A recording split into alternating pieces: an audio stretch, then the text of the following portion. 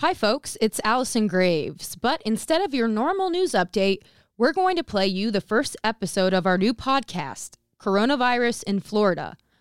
On the show, we'll keep you informed with the latest information and answer questions you may have, all in 10 minutes. For now, we don't have a set schedule for the podcast, but we plan to publish more episodes in the coming weeks. You can listen to the latest episode by downloading it on your favorite podcast platform or visiting tampabay.com. We hope you enjoy.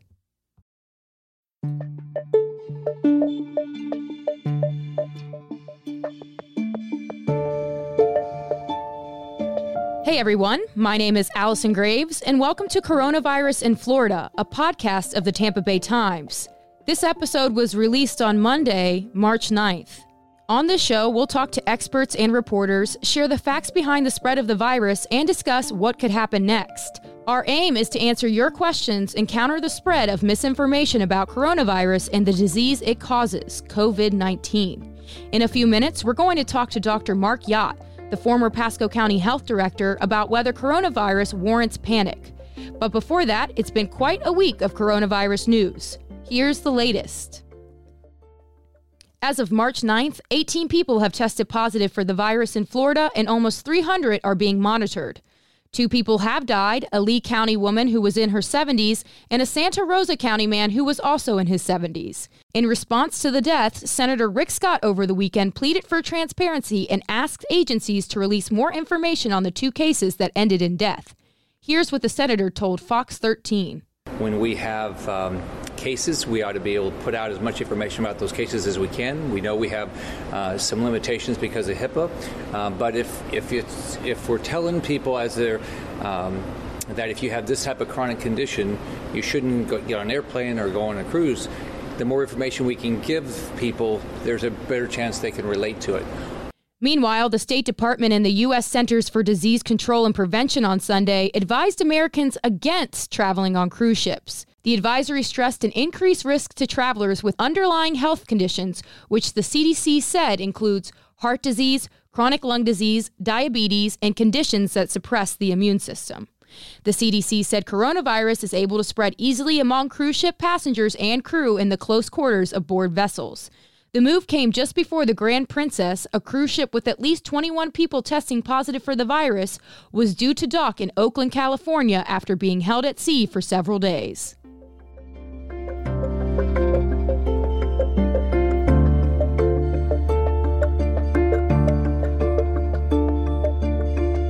All right, let's get into our interview. Joining us today is Dr. Mark Yacht. As I said, he served as the director of the Pasco County Health Department for 20 years until he retired in 2007. And prior to that position, he practiced general medicine in several places around Florida. Thanks for joining us, Dr. Yacht. Well, happy to be here. So you've practiced medicine in Florida for quite some time. Have you ever seen anything like coronavirus before? Well, we went through SARS and bird flu, so I would say, each epidemic has its own characteristics. This one, so far, is very early in the epidemic, so we're still getting our data to know how much more serious it will become. I don't want to underplay the fact that it is a serious pandemic, but we're in the early stages. We're watching other countries to see how the disease develops, how the numbers rise, and hopefully watch them fall. And it gives us a sense of how the epidemic will occur here. So I would say that it's important to understand that we have 331 million people in the U.S. population, and we have 110 cases identified of the coronavirus. So you need to put it in context, so people shouldn't be really frightened. We have basically a handful of cases in our population, but frankly, so far, it's a very small number of people that have been infected. So what do you think people can do right now to protect themselves? Well, you get back to the old health department rules, the basic, health department mantra: wash your hands, avoid being around people that are ill. People that are ill should stay home so that they don't spread their disease to others. That goes in keeping with all infectious disease. Again, we have a handful of cases. It's not a big deal right now, but the rules of good personal hygiene always play into protecting yourself from infection, whether it be hepatitis, whether it be other respiratory ailments, whether it be coronavirus. Now, and I really wouldn't be that concerned personally about the impact on you at this point with these kind of case numbers in the country. But in another couple of weeks, you may ask me the same question, and I may have a different answer. What do you think Florida's biggest concern is going forward? I know we have a high rate of uninsured people, and of course we have a big senior citizen population. What is your biggest concern for Florida?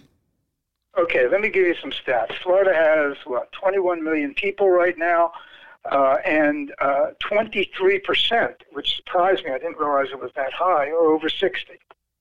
Okay, so we have a large elderly population. That means we have a lot of nursing homes. That means we have a lot of communities that cater to the elderly. So we have a lot of confined communities that are elderly communities, deed restricted, that kind of thing.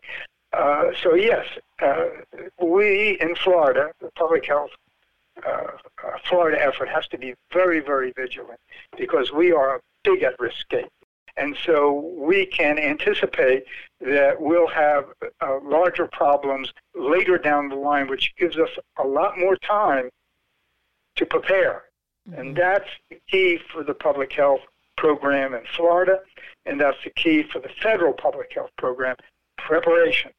So just winding down here, with a lot of these types of scenarios, whether it be a public health crisis or a natural disaster, we often see online a lot of misinformation crop up. What advice would you give to listeners about how to avoid misinformation online pertaining to the coronavirus? Well, that is so true. I mean, you've hit on one of the most difficult areas to deal with because anybody can put anything on Facebook or online or have a web page, and I don't have to tell you how much misinformation there is on things other than coronavirus. People, anti-vaxxers out there that are giving people all kinds of bad information and smears on elected officials. It just never stops. I think the secret to resolving that is for people to educate themselves and realize that not everything they see on the internet is the truth. You really have to read. I'm a big person for promoting printed media, newspapers. Print media is the one place. New York Times, Miami Herald, Tampa Bay Times, Boston Globe, Washington Post. That's where you want to get your news. That's where the information is that you can trust. And when you give up that integrity to listen to some crazy person on the internet or somebody on cable news that has his own agenda, you are not getting good information, and you have a responsibility as a citizen to find where you can get that good information. And the first place to start is the morning paper. Definitely agree with you there. I think we've done a good job here putting this virus into context. Is there anything else you'd like to add or anything else you want people to know about coronavirus? People should be comfortable knowing that everything is being done to contain this virus and to protect individuals from illness. But that doesn't mean you shouldn't be vigilant or read what's going on, follow the infections, make sure your sources are credible. And other than that, let's hope, as we have seen with these other epidemics that have come our way, that we'll do fine. Well, Dr. Yacht, I think this has been really insightful, not only for me, but I hope for the people who listen to this. And we really thank you for your time here. Well, folks, that's going to be it for today. Remember, for the latest information on coronavirus in Florida, you can visit tampabay.com/coronavirus. We also created a Facebook group so you can easily find all of our reporting, ask questions, or share concerns. You can find a link to join that group in the description of this podcast. This has been Coronavirus in Florida with me, Allison Graves. Thanks for listening.